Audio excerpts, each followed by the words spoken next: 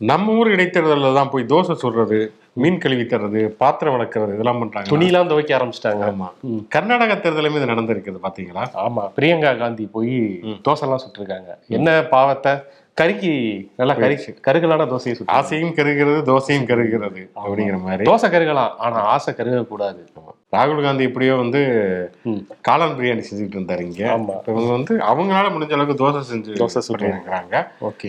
கர்நாடக தேர்தல் சட்டமன்ற தேர்தல் களம்ங்கிறது ரொம்ப பரபரப்பா இருக்குது போல இருக்கு. அண்ணாமலையில உள்ளே வரக்கூடாது அப்படின்னு சொல்லிட்டு இந்த கர்நாடக காங்கிரஸ் செய்தி தொடர்பாளர் ஒருத்தர் நாகராஜ் கவுடா, ஆமா, அவர் வேற தேர்தல் ஆணையத்திட்ட இது புகார் கொடுத்திருக்காரு. என்னன்னா அண்ணாமலை போராட்டத்தெல்லாம் பணம் கொடுக்க போறாரு. அவர் ஏற்கனவே அங்க பழைய காவல்துறை அதிகாரி அப்படிங்கறதுனால, பழைய ஐபிஎஸ் அதிகாரி தானே, இன்னுமே அந்த கஞ்சி போட்ட காக்கி அப்படியே சிறப்பா இருக்கிற மாதிரியே போய் அந்த நிறைய அவரோட நட்புல இருக்கக்கூடிய இருந்த நிறைய காவல்துறை அதிகாரிகள் தேர்தல் அதிகாரிகளா இருக்காங்க. அதை வச்சு நிறைய காரியம் சாதிக்க பாக்குறாங்கன்னு சொல்லிட்டு உள்ள நுழையாதீங்க, அந்த கோபேக் மோடி மாதிரி கோபேக் அண்ணாமலை அப்படின்னு அவங்க சொல்லி இருக்கிறாங்க. இது அண்ணாமலைக்கு வந்த சோதனை அப்படிங்கிற இங்க யாரும் கேட்டுக்க மாட்டாங்க. பட் கர்நாடகாவில் அவருக்கு ஏதோ ஒரு மவுசு இருக்கிறது, அதனால அவருக்கு வந்து தடை உத்தரவு போடணும் அப்படிங்கிற. கர்நாடகா சிங்கம் அப்படின்னு சொல்றாங்க. ஒரு பக்கம் ஆசை தோசை, இன்னொரு பக்கம் தடை அதை உடை அப்படின்னு போயிட்டு இருக்குது. கர்நாடகா தேர்தல் முடிவுகள் என்ன வரும் அப்படிங்கறத தொடர்ச்சியா பார்ப்போம். சரி, ஷோக்குள்ள போகும். இது சொல்றதை சொல்லட்டும். ஷோ ஒளிப்பதிவாளர் சந்தீப்புடன் நான் சிவகுமார், நான் உங்கள் நண்பன் சரண்.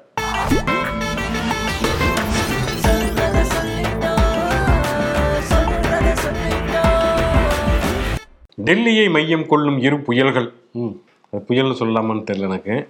சரி, ஓகே, சொல்லுவோம். சரி, அவங்க அப்படித்தான் சொல்லிக்கிறாங்க, கட்சிக்குள்ள சொல்லிக்கிறாங்க. இன்றைக்கு எடப்பாடி பழனிசாமி உள்துறை அமைச்சர் அமித்ஷாவை சந்திக்கிறார். நாளை இரவு டெல்லிக்கு கிளம்பி நாளை மறுநாள் ஜனாதிபதி திரௌபதி முர்மு அவர்களை சந்திக்கிறார் தமிழ்நாடு முதல்வர் ஸ்டாலின். என்ன காரணம்? என்ன ரெண்டுக்கும் வந்து சொல்லப்படக்கூடிய காரணம், வெளிப்படையாக சொல்லப்படக்கூடிய காரணங்கள் வேற வேற இருந்தாலுமே என்ன உண்மையிலே என்ன நோக்கமாக இருக்கும் அப்படிங்கிறது பெரிய கேள்விக்குறியாகத்தான் இருக்கிறது. நிறைய அசம்ஷன்ஸ் வருது. எடப்பாடியை பொறுத்த வரைக்கும் என்னன்னா, அவர் இப்பதான் வந்து கட்சியை தன்னுடைய கட்டுப்பாட்டுக்குள்ள கொண்டு வந்திருக்காரு அப்படிங்கிறதுனால போய் ஐயா நான் தாங்க இப்ப ரூட்டு தலையா ஃபார்ம் ஆயிருக்கேன். ஆமா, ஏதோ இந்த திருச்சியில இருந்து வந்த செய்திகள்லாம் பொய்யா, அதெல்லாம் வந்து நீங்க மறந்துருங்க அப்படின்னு சொல்லியிருக்க வாய்ப்பு. அந்த மஞ்சள் சட்டை போட்டவர் பாத்தீங்களா, மஞ்சள் சட்டை போட்டவர் வந்து இப்ப இதா பச்சை பச்சையா போய் சொல்றாருங்கய்யா அப்படின்னு. நான் மட்டும்தாங்க வந்து உண்மையான ஒரு தலைவர், தேர்தல் ஆணையம் நீதிமன்றம் எல்லாத்தாலும் அங்கீகரிக்கப்பட்ட. பாருங்க, நான் கூட உங்களதான் பாஸ்ன்னு சொல்லியிருக்கேன். ஆமா, அது என்னையும் மீன் பண்ணி தான் சொல்லியிருக்கேன். எனக்கு நீங்க தான் பாஸ் அப்படின்னு சொல்லுவார் நினைக்கிறேன். அப்படின்னு போய் சொல்லிடுவாரு. அது மட்டும் இல்லாம தமிழ்நாடு பாஜகவுக்கும் குறிப்பாக அண்ணாமலைக்கும் அதிமுகவுக்கும் இருக்கக்கூடிய அந்த முட்டல் மோதல்கள் உரசல்கள் அதை பற்றியுமே அவர் பேசுவதற்கு வாய்ப்பு இருக்கிறது. வெளியில வந்து என்ன சொல்லுவா அப்படின்னா, அந்த காவிரி குண்டலாறு இணைப்பு திட்டம் பற்றி தான் பேசிக்கொண்டிருந்தேன் அப்படின்னு சொல்லுவார். வந்து எங்க அதை பத்தி ஒரு பக்க அளவில் கட்டுரை வரைக அப்படின்னா 30 வரிகளுக்கு மிகாமல் எழுதுக அப்படின்னா ஒன்றும் தெரியாது. காவிரி குண்டலாறு இணைப்பு திட்டம் அவ்வளவுதான் தெரியும் அப்படின்னு சொல்லிட்டு, ஏன்னா இது அவர் முதல்வர் அந்த காலகட்டத்தில் இருந்தே அது சொல்லியிருக்கிறா. அப்படி அது மட்டும் இல்லை, வந்து முதல்ல மோடியை சந்திச்சுட்டு அதுக்கப்புறம் அமித்ஷா போய் 2 பேருமே சந்திச்சுட்டு வந்து என்னன்னா, மோடி என்ன சொன்னாங்கிறது அமித்ஷாட்ட சொன்னோம், அமித்ஷாட்ட என்ன சொன்னீங்கன்னா மோடி என்ன சொல்ல போறாங்கன்னு அமித்ஷாட்ட சொன்னோம் அப்படிங்கிற மாதிரியான பல தக்லைஃப்கள்லாம் செஞ்சுட்டு இருக்காங்க. இது ஒரு பக்கம் இப்படி அப்படின்னா, வந்து இன்னொரு பக்கம் ஸ்டாலின் டெல்லி போகிறார் அப்படிங்கிறப்ப அது தொடர்பாகவும் நிறைய கேள்விக்குறிகள்லாம் இருக்கிறது. ஏன்னா இப்போதான் அவங்களுடைய அந்த இது G² சோதனைகள், அதுக்கப்புறமே வந்து இப்போ வந்து இந்த நிறைய வந்து ஊழல் குற்றச்சாட்டுகள் அண்ணாமலை இதெல்லாம் ஒரு பக்கம் இருக்கிறது. ஆனால் அவர் மோடியை சந்திக்க போல, திரௌபதி முர்மு கவர்னர் அப்படிங்கிற அவருக்கான அந்த ஒரு ஒப்புதல் வழங்குறதுக்கு மசோதாக்கள்ல வந்து காலதாமதம்லாம் இருக்கக்கூடாது, ஒரு வரையறை வேணும், கால அளவெல்லாம் கொடுக்கணும் அப்படின்னு சொல்லிட்டு எல்லாம் பேசிட்டு இருந்தாங்கல்ல. ஸோ அதை பத்தி போய் ஒரு ஜனாதிபதியிடையே ஒரு முறையிடலாமே அப்படிங்கிறது. இது இன்னொன்று என்ன, இந்த தெலுங்கானாவில் வழக்கு போட்டிருந்தாங்க இல்லையா, ஆளுநர்களுக்கு வந்து குறிப்பிட்ட காலக்கெடு வைக்க வேண்டும், அவங்க வந்து மசோதாவுக்கு ஒப்புதல் கொடுக்கணும்னு. தலைமை நீதிபதி, அது வந்து உச்சநீதிமன்றத்துக்கு வந்து தலைமை நீதிபதி சந்திரசூட் அவருமே அந்த கருத்தை தெரிவித்திருக்கிறார். தேவையில்லாமல் நிறுத்தி வைக்கக்கூடாது. ஒருவேளை உங்களுக்கு வந்து அந்த சட்ட மசோதாவில் வந்து ஏதேனும் குறைபாடுகள் இருப்பதாக உங்களுக்கு தெரிந்ததுன்னா அதுக்கு நீங்க நோட்டு போட்டு அவங்களுக்கு அனுப்பிச்சு வைங்க, அதையே வந்து போட்டு ஊற வைக்கிறீங்க அப்படின்னு அவருமே ஒரு கேள்வி விசாரணையின் போது கேட்டிருக்கிறார். அதனால வந்து அதையுமே வலியுறுத்துவார் நினைக்கிறேன் ஸ்டாலின். வந்து நீட்டு மசோதா உட்பட நிறைய மசோதாக்கள் இப்ப வந்து இருக்கிறது அப்படிங்கிறதுனால அதுக்கு வந்து கவர்னர்களுக்கு குறிப்பிட்ட காலக்கெடு விடுங்கள், விதியுங்கள். அதே மாதிரி இப்ப சட்டசபையில தீர்மானப்பட்டிருந்தாங்க இல்லையா, தலித் கிறிஸ்தவர்களுக்கும் இடஒதுக்கீடு கொடுக்கப்பட வேண்டும், அதையெல்லாம் அவர் வலியுறுத்துவாரு அப்படிங்கிற மாதிரி சொல்றாங்க. அவங்க வந்து வழக்கமா வாங்கி வச்சுட்டு அவங்க என்ன பண்ணுவாங்கன்னு தெரியல. ஆனா ஏற்கனவே ஒரு மாதிரி கவர்னர் பத்தி அவங்க சொன்னப்ப கூப்பிட்டு வச்செல்லாம் பேசுனாங்க. அதனால திரௌபதி முர்மு அவர்களை வந்து இவர் வந்து சந்திக்கிறார். அங்கிட்டு பார்த்தோம்னு சொன்னா எடப்பாடி பழனிசாமி அமித்ஷாவை சந்திக்கிறாருன்னு. டெல்லி ஏற்கனவே வந்து வெயில் காலத்துல வந்து டெல்லி பயங்கர ஹாட்டா இருக்கும், குளிர்காலத்துல ரொம்ப கூலா இருக்கும். இப்ப வந்து தமிழ்நாட்டினுடைய வெப்பம் சேர்ந்து டெல்லி இன்னுமே வந்து சூடாக்கும், தகுதிக்கும் அப்படின்னு எதிர்பார்க்கலாம். சரி, ஆனா கிளம்ப வேண்டியவர் ஆனா கிளம்பாம இருக்காரு பாருங்க கவர்னர். பொசுக்குன்னு கிளம்புறவர் அவர் தான்.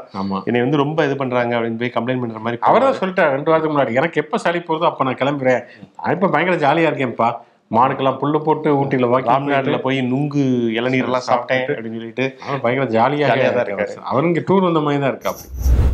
பிடிஆர் அவருடைய ஆடியோ தான் இப்போ வந்து ஹாட் டாபிக்காக போய் கொண்டிருக்கிறது.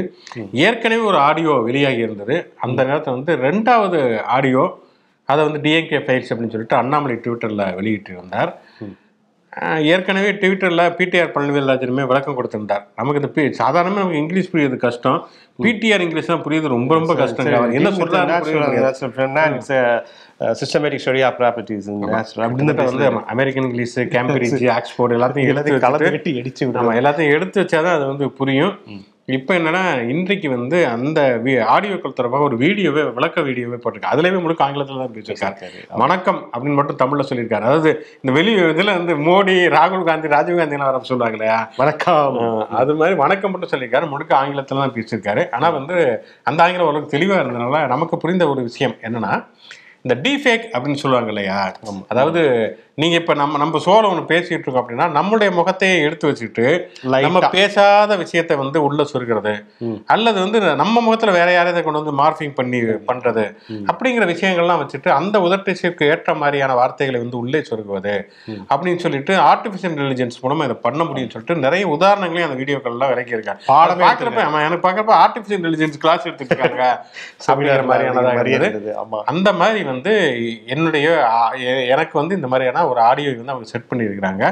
சட்ட ரீதியாக இதை வந்து சந்திக்க போகிறேன். இன்னொன்று இது வந்து பிளாக்மெயில் செய்யக்கூடிய குரூப் தான் அதை பண்ணிட்டு இருக்காங்க அப்படிங்கிற மாதிரியுமே அவரே சொல்லியிருக்காரு. 2 நாட்களுக்கு முன்னால இந்த ஸ்டிங் ஆபரேஷன் அது தொடர்பாக ஒரு வீடியோலையுமே வந்து ஒரு குறிப்பிட்ட ஒரு யூடியூபர் ஒருத்தர் தான் வந்து இப்படி வந்து இது கிட்டத்தட்ட வந்து ஒரு 4-5 மாதத்துக்கு முன்னாலேயே வந்து இப்படியான ஒரு ஆடியோ வந்து தயார் செஞ்சுட்டு பிடிஆர் மிரட்டி இருக்கிறாங்க. ஏக்நாத் சிண்டே அந்த உடைந்த காலகட்டம் இருக்கு இல்லையா, அப்பயே வந்து தமிழ்நாட்டில் ஒரு ஏக்நாத் சிண்டே வருவாரு அப்படின்னு அண்ணாமலை பேசிட்டு இருந்த காலகட்டம் இருக்கு இல்லையா, அப்போ வந்து பிடிஆர் தான் வந்து திமுக வந்து உடைக்கிறதுக்காக வந்து பிளாக்மெயில் பண்ணி அவரிடம் வந்து பண்ணுவதற்கான முயற்சிகள்லாம் பண்ணாங்க. ஆனால் அதை அவர் பெருசாக பொருட்படுத்தலை. அப்படிங்கிறப்ப வேற வேற சந்தர்ப்பங்களை அவர் பேசுனதெல்லாம் முன்ன பின்ன சேர்த்து வச்சு ஒரு ஆடியோ உருவாக்கி அவர் மிரட்டுறதுக்கு முயற்சி பண்ணாங்க அப்படின்னு சொல்லிட்டு ஒரு குறிப்பிட்ட ஒரு யூடியூபர் மேலே வந்து குற்றம் சாட்டிய ஒரு ஸ்ட்ரிங் ஆபரேஷன் வீடியோ வெளியாகி இருக்கிறது. அது எவ்வளவு ஒரு உறுதின்னு தெரியல. அந்த வீடியோவில் இருக்கக்கூடிய ஒரு விஷயம் தான் வச்சுக்கலாம். ஏன்னா இப்போ இதுவே வந்து அந்த மாதிரியான ஒரு ஃபேக்கா பண்ண முடியும்னா அப்போ அந்த ஸ்ட்ரிங் ஆபரேஷன் வரக்கூடிய வீடியோக்களையும் என்ன பண்ண முடியும் அப்படின்னு சொல்லிட்டு எல்லாமே எது உண்மை எது அம்பலமாகுது எது பொய் எதுவுமே தெரியாத ஒரு காலகட்டத்தில் நம்ம இப்போ நிஜமாவே ஸ்ட்ரிங் ஆபரேஷன்ல பாதிக்கப்பட்டவங்க, அதாவது மாட்டினவங்க தன்னை வந்து பாதிக்கப்பட்டவங்களா பாருங்க, நானும் ஏஐனால பாதிக்கப்பட்டவங்க, அது நான் அப்படி சொல்லலைங்க. கையில இருந்தது வந்து வேணா பாட்டிலா இருக்கலாம், ஆனா நான் வந்து காசு வாங்கலாம். அந்த இடத்துல என்ன தெரியுமா சொன்னேன், மதுவுக்கு எதிராக தான் பேசிட்டு வாங்கினேன் அப்படின்னு சொல்லி குடிக்காதீங்க, கீழே போட்டு உடைங்கிறதுக்காக தான் நான் வாங்கினேன். எல்லாமே மாதிரி எல்லா வாய்ப்பு இருக்கிறது. பணத்தை வாங்கி வச்சுட்டு பாத்தீங்களா, இது வந்து கள்ள நோட்டான்னு செக் பண்றதுக்காக தான் வாங்கினேன், வாட்ச்ல வந்து கரெக்டா வந்து முள்ளெல்லாம் ஓடுதான்னு பாக்குறது தான் வாங்கினேன், என்ன வேணாலும் ஒரு அப்படின்னு என்ன வேணாலும் சொல்வதற்கான வாய்ப்பு இருக்கிறது. அதனால வந்து இப்ப இந்த எல்லா புகழும் இறைவனுக்கே மாதிரி எல்லா பள்ளியும் ஏஐல வாய்ப்பு. இப்ப ட்ரெண்டிங் வார்த்தை தானே ஆர்டிபிஷியல் இன்டெலிஜென்ஸ்ங்கிற அந்த வார்த்தை தான். அதையே இப்ப எல்லாருமே எடுத்து உருட்ட ஆரம்பிச்சிட்டாங்க. பாப்போம் உண்மை என்னைக்கா இருந்தாலும் அது தெரியல. பிடிஆர் மேல வந்து ஒரு பெரிய இது இத்தனைக்கும் வந்து பிடிஆர் மேல வந்து அவர் வந்து கோவப்படுவார், திட்டுவார், அதெல்லாம் பண்ணா கூட அவரே வந்து என்ன சொல்லியிருக்காருன்னா, நான் எல்லாத்துக்கும் சட்ட ரீதியெல்லாம் இது பண்ண மாட்டேன், எல்லாத்துக்கும் விமர்சிக்கிறதுக்குலாம் உரிமை இருக்கிறது, ஆனாலும் வந்து இதெல்லாம் தவிர்க்க முடியாம இருக்கிறது, பிளாக்மெயில் பண்றாங்கிற மாதிரி சொல்லி இருக்கிறார். அது போக வந்து வழக்கமா வந்து தலைமைங்கிறது வந்து தலைவருடைய தலைமைங்கிறது அப்படி, உதயநிதி ஸ்டாலின்ங்கிறது இப்படி அப்படிங்கிற மாதிரியும் சொல்லி இருக்கிறார். பதிலுக்கு அண்ணாமலை பேசினதா ஒரு வீடியோ ஆடியோ வந்து அது ஒண்ணு வந்து திமுக மேல இப்படி எல்லாம் அவதூறு கலப்ப போறாங்க, அது ஏயா என்னன்னு அது ஒரு வெடிப்பு அரசியல் அப்படின்லாம் வந்து பேசியிருக்காரு. தெரியும் அவங்க இப்படி பேசினாதாங்க இங்க வந்து சர்வை பண்ண முடியும் அப்படிங்கிற இதை பாயிண்ட் ஆஃப் வியூல அவர் பேசினதா ஒரு ஆடியோ வருது. என்ன இந்த பிடிஆர் ஆடியோ விஷயங்கள் இப்படி வரவுமே இது வரைக்கும் திமுக இது பிஜேபி மீது வைக்கப்பட்டிருக்கூடிய இந்த ஆடியோ வீடியோ குற்றச்சாட்டுகள் இருக்கு இல்லையா, அது அப்படியே கொஞ்சம் கொஞ்சம் அவங்க இதை பத்தியே முதன்மையா வந்து வச்சுட்டு ஒரு டிஸ்கோஸை வந்து கட்டமைக்கிறாங்க. வந்து அதுவுமே வந்து ஏன்னா இதுக்கு முன்னால பிடிஆர் வந்து பேசுறாருன்னே கூட வச்சுக்கோங்க, வந்து கண்டிப்பா அதை பத்தி விசாரிக்கலாம் பண்ணுங்க. 30,000 கோடி வந்து ஊழல் நடந்திருக்குன்னு சொன்னா சிபிஐ வச்சு நீங்க வந்து இப்ப G2 சோதனை பண்ணிருக்கீங்க, அந்த சோதனையில் என்ன கைப்பற்றப்பட்டிருக்கிறது, வருமானத்துக்கு மேல என்ன பண்ணிருக்காங்க, முறைகேடு என்ன பண்ணிருக்காங்க, அதுக்கும் திமுக அரசுக்கும் என்ன தொடர்பு இருக்குது, இதெல்லாம் வந்து கொண்டு வந்து சட்டப்படி நடவடிக்கை எடுக்கிறதுனா கண்டிப்பாக அது வரவேற்கத்தக்கது. அதுல எந்த விதமான மாற்று கருத்துமே கிடையாது. அதே மாதிரி வந்து பிடிஆர் சொன்னது உண்மை அப்படி சொன்னா பிடிஆர் விசாரணை பண்ணுங்க, எல்லாம் பண்ணுங்க. ஆனா உங்க மேல இவ்வளவு வீடியோக்கள் ஆடியோக்கள் இருக்கிறது, இது குறித்து என்ன பதில் சொல்றீங்க? இது வந்து நம்முடைய பார்வையாளர் கூட ஒருத்தர் கேட்டிருந்தாரு, கரெக்டா கேட்டிருந்தாரு, சிறிகரன் சொல்லிட்டு தொடர்ச்சியா வந்து அவர் இந்த வாட்ச் பில்லுங்கிற பேர்ல ஒண்ணு காட்டினார்ல, அப்ப என்ன சொன்னாரு, ஒரு வாரம் கழிச்சு பிரஸ் மீட் வைக்கிறேன், உங்க சந்தேகத்தெல்லாம் கேளுங்கனார்ல. ஆச்சு 2 வாரம் ஆயிடுச்சு, PS2 வரப்போகுது. ஆனா வந்து இன்னமும் வந்து பிரஸ் மீட்டும் வைக்கல, அந்த இதுக்கும் எந்த விதமான பதிலும் சொல்லல அப்படிங்கிற மாதிரியான ஒரு சூழல் தான் இருக்கிறது. அப்படிங்கிறதுனால யாரும் யார் மேல வேணாலும் என்ன குற்றச்சாட்டு வேணாலும் சுமத்தலாம் அப்படிங்கிற ஒரு சூழல் வந்து இல்லை. இது வந்து என்னன்னா மற்றவங்க வீட்டை போய் எட்டி பார்க்குற மாதிரி தான் வந்து தொடர்ந்து இந்த அரசியல் பண்ணிட்டு இருக்காங்க. ஸோ நாம் என்ன பண்ணுறோம், நம்ம இல்லை ஒருவேளை நீங்கள் சொன்ன மாதிரி ஒரு குற்றச்சாட்டு இருக்குன்னா அதை சட்ட ரீதியான நடவடிக்கை எடுக்கிறதுக்கான விஷயங்கள் அப்படின்னா அரசு கிட்ட தானே, மத்திய அரசு அவங்களுடைய அமலாக்கத்துறை சிபிஐ டெல்லியில போய் மந்திரியா கூட்டிட்டு போறாங்கல்ல. வந்து இவரை ஆரம்பிச்சு மணிஷ் யாதவ்ல இருந்து ஆரம்பிச்சு மணிஷ் சிசோடியாவை ஆரம்பிச்சு எல்லாத்தையுமே வந்து உள்ள போறாங்க. டெல்லியுடைய முதல்வராக இருக்கக்கூடிய அரவிந்த் கெஜ்ரிவாலே கூப்பிட்டு வச்சு 9 மணி நேரம் விசாரணை நடத்துறீங்கன்னா, ஸ்டாலின் தவறு பண்றாரு, பிடிஆர் தப்பு பண்றாரு, உதயநிதி தப்பு பண்றாருன்னா போங்க அமலாக்கத்துறை விசாரணை பண்ணுங்க, எதையாவது கண்டுபிடிங்க, சட்டப்படி நடவடிக்கை எடுங்க. எதுக்காக பவர் பாயிண்ட் பிரசன்டேஷன் காட்டிக்கிட்டே இருக்கீங்க அப்படிங்கிறது அதுதான் வந்து சந்தேகத்தை கிளப்புது. ஓகே, மறுபடியும் முதல்ல இருந்தா அப்படிங்கிற மாதிரி இந்த ஆன்லைன் நிறுவனங்கள், தமிழ்நாடு அரசினுடைய ஆன்லைன் சூதாட்ட செய்யக்கூடிய நிறுவனங்கள், நடத்தக்கூடிய நிறுவனங்கள், அவங்கெல்லாம் வந்து மறுபடியுமே வந்து சென்னை உயர்நீதிமன்றத்தில் வழக்கு தொடர்ந்து இருக்கிறாங்க. தமிழ்நாடு சட்டம் கொண்டு இருக்கு இல்லையா, இதை வந்து தடை செய்யணும் அப்படின்னு சொல்லிட்டு எடப்பாடி பீரியட்ல வந்து கொண்டு வந்த சட்டத்துக்கு எதிராக அவங்க போய் தான் இந்த சட்டத்தில் இந்த மாதிரியான பிரச்சனைகள்லாம் இருக்குது அப்படின்னு சொல்லிட்டு அந்த சட்டமே செல்லாதுன்னு சொன்னாங்க. இப்போ அதெல்லாம் வந்து இவருடைய தலைமையிலாம் நீதிபதி சந்திரசூட் ஒரு குழு போட்டு மக்கள் கருத்து கேட்டு அதெல்லாம் சேர்த்து அது வந்து ஒரு மசோதாவை நிறைவேற்றி ஆளுநருக்கு அனுப்பிச்சு அவர் மசோதா போட்டு இதெல்லாம் நிறைய விஷயங்கள் நடந்து அதுக்கப்புறம் அவர் கரண்ட் பில்லெல்லாம் வந்து கட் பண்ணி விட்ட பிறகு அவர் கையை வச்சு முடியல. கடைசியா ஒரு வழியா சட்டம் பாஸ் ஆகிருந்தா மறுபடியும் ஆன்லைன் நிறுவனங்களுக்கு வந்து சென்னை உயர்நீதிமன்றத்துக்கு போயிருக்கிறார்கள்.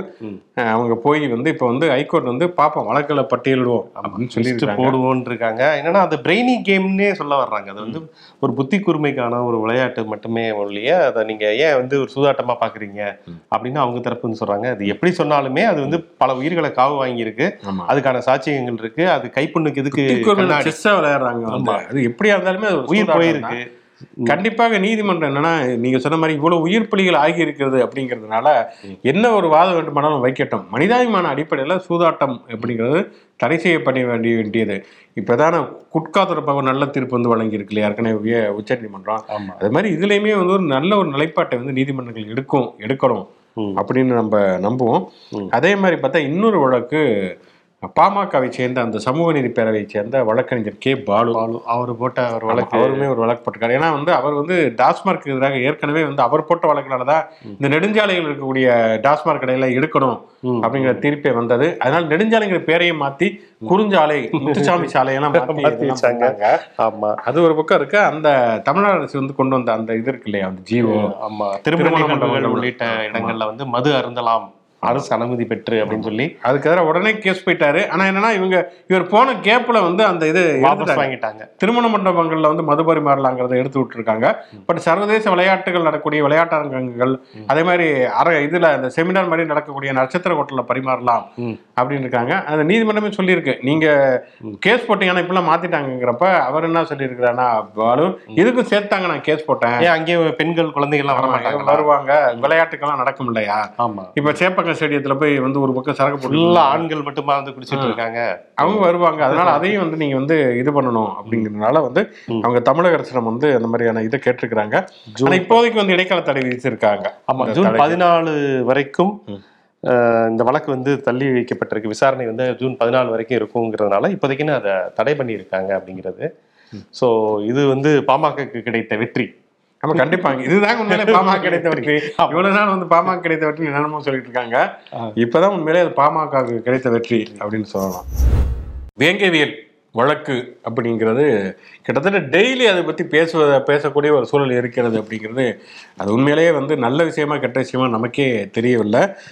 ஏற்கனவே இந்த 11 பேருடைய டிஎன்ஏ பரிசோதனைகள் அப்படிங்கிறப்ப 8 பேர் தரம் மறுத்தார்கள், 3 பேர் மட்டும்தான் தந்தார்கள். அப்படிங்கிறப்ப இன்னும் 119 பேருடைய ரத்த மாதிரிகளை வந்து சிபிசிஐடி வந்து சேகரிக்க போகிறது அப்படின்னு சொல்றாங்க. இது நமக்கு புரியல. கிட்டத்தட்ட அந்த ஊர்ல இருக்க அத்தனை பேருக்கும் டிஎன்ஏ எடுக்க போறாங்களா என்னன்னு தெரியல. இல்ல இதுல வந்து இன்னொரு தரப்பு என்ன சொல்றாங்கன்னா, அவங்க தரப்புல வந்து சொல்லப்பட வேண்டிய ஒரு விஷயம்னா, எங்களை வந்து குற்றவாளிகளா மாத்துறதுக்கு சிபிசிஐடி வந்து ட்ரை பண்ணுது அப்படிங்கிறத சொல்றாங்க. இன்னொரு தரப்பு என்ன சொல்லுதுன்னா, ஏன் அப்படி வந்து பயப்படணும், 119 பேருக்கு ரத்த மாதிரி எடுக்கிறதுனா அது வந்து ஒரு கரெக்டான ஒரு குற்றவாளியை கண்டுபிடிக்கிறதுக்கான ஒரு உதவக்கூடிய ஒரு இதாக தானே இருக்கும், அது சாட்சியமாக தானே இருக்கும். ஸோ இதில் வந்து டிஎன்ஏவோ இல்லை ரத்த மாதிரியோ கொடுக்கறதுக்கு மக்கள் வந்து தயங்கவே கூடாது, அவங்கள வந்து குற்றவாளி குண்டில் வந்து தள்ளுற மாதிரி நினைக்கக்கூடாது, ஒத்துழைப்பு கொடுக்கணும் அப்படிங்கிறது காவல்துறை வட்டாரத்துலேருந்து சொல்கிறாங்க. ஸோ இது வந்து ஒரு பெரிய ஒரு சர்ச்சையாக தான் இப்போ வரைக்குமே போயிட்டு இருக்கீங்க. 2 நிலைப்பாட்டில் இருக்காங்க மக்களில். இல்லை அது உண்மையிலே வந்து அதுங்க சிசிடிவி கேமராவா எதுவோ இல்லாததுனால வந்து சரியாக கண்டுபிடிக்க முடியாதனால எல்லாத்தையுமே டெஸ்ட் எடுத்துருவோம், அதை வச்சு கண்டுபிடிக்கலாம் அப்படிங்கிற மாதிரியான முடிவுக்கு வந்துட்டாங்களாம். ஏன்னா அந்த மனித கழிவுகள் அப்படிங்கிறப்ப வந்து அந்த டிஎன்ஏ டெஸ்ட் எடுக்கிறப்ப யாரோட கழிவுன்னு கண்டுபிடிக்கவே அதை பண்ணுறாங்களா என்னன்னு தெரில. இது தெரில, நமக்குமே வந்து மிக மிக துல்லியமாக தெரியலை. ஏன்னா வந்து அதை எப்படி சொல்றது, அந்த அவங்களுடைய கழிவுகள் வேற எங்கேயாவது இருந்திருக்குது அப்படின்னாலும் இதுக்கும் அதுக்கும் சம்மந்தம் இருக்குங்கிற மாதிரியான வழக்கு வருமா என்னங்கிறது தெரியல. இது எந்த அளவுக்கு அறிவியல் உரிமை போகணுங்கிறது தெரியல. இப்போ எல்லாருக்கும் சம்மன் அனுப்புறாங்க. ஆமா, எல்லாத்துக்கும் சம்மன் அனுப்புறாங்க, எல்லாத்துக்குமே பிளட் சாம்பிள்ஸ் எடுக்கிறாங்க, டிஎன்ஏ பரிசோதனை பண்றாங்கிறப்ப எனக்கு தெரிஞ்சு அந்த ஊர்ல இருக்கக்கூடிய வேங்கவியல் பக்கத்தில் இருக்கக்கூடிய எல்லாத்தையுமே வந்து ஒரு டெஸ்ட் எடுத்துட்டு இதுக்கான முடிவுகள் வந்து அது எப்போ இதுக்கான நடைமுறைக்கு வருங்கிறது தெரியல. பார்ப்போம். ஆனால் கண்டிப்பாக வந்து இதுக்கு ஒரு முடிவு வரணும் அப்படிங்கிறது. உண்மையாவே குற்றமிழைத்தவர்கள் முன் வந்து தங்களுடைய மனசாட்சிப்படி உண்மையிலேயே வந்து தவறு இழைச்சிட்டோம், தெரியாம பண்ணிட்டோம் மன்னிப்பு கேட்டா உண்மையிலேயே அது வந்து ஒரு பெரிய ஒரு விஷயமா பார்க்கப்படும். அதெல்லாம் செய்யறதுக்கு வாய்ப்பு யாரு செய்வாங்க அப்படிங்கிறது அந்த மனசாட்சி. நீங்க நகை காணா படிச்சா லைட் ஆஃப் பண்றேன், ஆனா அந்த மாதிரி காரியமா பண்ணியிருக்காங்க வெளியில சொல்றதுக்கு. அவர் உலகத்துடைய கேமரா ஃபுல்லா அங்கே திரும்பிங்கிறதுனால இது வந்து இருட்டுக்குள்ளேயே இது மூடி மறைக்கப்பட்ட ஒரு விஷயமாவே இருக்க போதோன்னு ஒரு பயம் வருது. பார்ப்போம். நிகழ்ச்சியின் கடைசி செக்மெண்ட் தேதி சொல்லும் சேதி. இந்த பார்வையாளர் வந்து பெரிய கமெண்ட்ஸ் இல்லை, அதனால வந்து நேரடியாகவே போயிடலாம். பிறந்த நாட்கள் இன்றைக்கு நிறைய பேருக்கு இருக்கிறது. நாடக உலகத்தினுடைய முன்னோடி அவ்வை சண்முகம், அவ்வை டி.கே. சண்முகம் அப்படின்னு சொல்லுவாங்க, அவ்வை தி.க. சண்முகம் அப்படின்னு சொல்லுவாங்க. அவ்வை சண்முகம் அவங்க வந்து தமிழ் நாடக உலகத்துடைய மிக முக்கியமான ஒருவர். ஏன்னா அதனாலதான் கமலஹாசன் வந்து இந்த அவ்வை சண்முகி அப்படின்னு சொல்லிட்டு அவ்வை சண்முகம் சாலை இருக்குது இல்லையா, ராயப்பேட்டையில இருக்கக்கூடிய அந்த அவ்வை சண்முகம் சாலை, அதை அவரை பெருமைப்படுத்துவதற்காக தான் வைத்திருந்தார்கள். அதுதான் அவ்வை சண்முகி அப்படின்னு வச்சிருந்தாரு. மிக முக்கியமான ஒரு நாடக முன்னோடி, நினைவு கூறப்பட வேண்டியவர். எழுத்தாளர் நீலபத்மநாபன் இன்னுமே வந்து இயங்கி கொண்டிருக்கக்கூடியவர். ஒரு நீண்ட ஒரு மூத்த எழுத்தாளர், இன்றைக்கு இருப்பதில் ஒரு மிக மூத்த எழுத்தாளர் அப்படின்னு கண்டிப்பாக 84-85 மூத்தவர். ஆமா, நிறைய வந்து அந்த குமரி மாவட்டம் சார்ந்த அந்த வழக்காடுகளை கொண்ட நாவல் நிறைய எழுதியிருக்கார். தலைமுறைகள் மலையாளத்திலுமே புலமை உள்ளவர், தலைமுறைகள், குறிப்பா தலைமுறைகள், பத்மாபுரம் சினிமாவும் வந்தது தலைமுறைகள்லாம். இதெல்லாம் வந்து மிக முக்கியமான ஒரு படைப்புகள். மகிழ்ச்சி அப்படிங்கிற பேர்ல வந்து அவருடைய தலைமுறைகள் வந்து நாவல் வந்திருந்தது. நீலபத்மநாபன் அவர்களை வாழ்த்துவோம். அதே மாதிரி பார்த்தோம்னா சமுத்திரக்கனி, மூத்த கனி, சினிமா உலகத்துல வந்து ஒரு மெசேஜ் சொன்னா அப்படியே வந்து கேட்டுட்டே இருக்கலாம். அந்த மாதிரி ஒரு நடமாடும் ஸ்கூல் டீச்சர் மாதிரியே இருக்கக்கூடிய ஒரு மனிதர், நல்ல மனிதர், நிறைய உதவிகள்லாம் செய்யக்கூடிய, சினிமா இண்டஸ்ட்ரியில வந்து விசாரிச்சா அவர் மேல ஒரு மரியாதை இருக்கக்கூடிய அளவுக்கான ஒரு மனிதர். அதை தாண்டி நிறைய ரோல்கள் வித்தியாசமா நடிப்பார். இயக்குனர், சீரியல் டைரக்டர், எல்லாரும் ரொம்ப அடிமட்டத்துல இருந்து வந்தவர் அப்படிங்கிறது. சமீபத்தில் அவர் நடிச்ச அந்த தலைக்கூத்தல் படத்துல உண்மையில ரொம்ப நல்லா பழனி கேரக்டர், ஒரு வழக்கமான கேரக்டரா இல்லாம அதுல ரொம்ப நல்லா நடிச்சிருப்பாரு. இருக்குது, பார்க்க வேண்டிய படம். சரண்யா பொன்வண்ணன் இப்ப சமீப காலமா தான் அவங்க பெருசா தலை காட்டுறது இல்ல. ஒரு பீரியட்ல பார்த்தோன்னா எல்லா படத்துலயும் எல்லாருக்கும் அம்மா அப்படின்னா சரண்யா பொன்வண்ணன் தான். அம்மாவா நடிக்கல, யாரெல்லாம் நடிக்கலன்னு வேணா விரல் விட்டு என்னலாம். ஆமா, கிட்டத்தட்ட எல்லாருமே நடிச்சிருப்பாங்க. ஆமா, உதயநிதி ஆரம்பிச்சு பரத், விஜய், அஜித் எல்லாரும் கமலுக்கு மட்டும் தான் நடிக்கல. கமலுக்கு வந்து அவங்க வயது குறைவு, அவங்கதான் அவருடைய படத்துல அறிமுகம் அப்படிங்கிறதுனால வந்து நல்ல சரண்யா பொன்வண்ணன் மேடம் அவர்களுக்கும் பிறந்த நாள் வாழ்த்துக்கள். இன்னொரு எழுத்தாளர் ஒருத்தர் சுபகுணராஜன் வந்து காட்சிப்படை அப்படிங்கிற பத்திரிகை நடத்தியிருந்தாரு. திரைப்பட ஆய்வுகள், அது தாண்டி வந்து திராவிட இயக்கம் சேர்ந்த நிறைய புத்தகங்களையுமே அவர் கொண்டு வந்திருக்கிறார். சுபகுணராஜன் அவருக்குமே நம்முடைய இனிய பிறந்தநாள் வாழ்த்துக்களை சொல்லிக் கொள்வோம். ஓகே, இன்றைக்கு வந்து இரவு அமித்ஷாவை எடப்பாடி பழனிசாமி சந்திக்கிறார். சந்தித்து தமிழகத்துடைய அத்தனை உரிமை பிரச்சனைகளையும் வலியுறுத்தி அதுக்கான எல்லா தேர்வுகளையுமே பெற்று விடுவார் அப்படிங்கிறத நம்புறீங்க. சரி, ஓகே, எல்லாம் நினைப்புதான். வந்து அமித்ஷா என்ன சொல்ல போறாரு எடப்பாடியிடம், இவர் போயிட்டு வந்திருக்காங்க, டக்குனு இன்னொருத்தர் கிளம்புவார்ல, டிக்கெட்டை போடுங்க, டிக்கெட் எங்க காலியா இருக்கு, ஆமா மஞ்சள் சொக்காய்க்கு வேலை வந்து விட்டது அப்படின்னு சொல்லிட்டு அந்த மஞ்சள் சொக்காயோடய கிளம்புவார். அவருமே கிளம்புவதற்கான எல்லா வாய்ப்புகளுமே இருக்கிறது. அடுத்தடுத்து வந்து டெல்லியும் சூடுபிடிக்கிறது, தமிழகம் சூடுபிடிக்கிறது, கர்நாடகம் சூடுபிடிக்கிறது. அப்படிங்கிறதுனால நாளை மீண்டும் பல புதிய செய்தி கூட வாதங்களும் சந்திப்போம். நன்றி.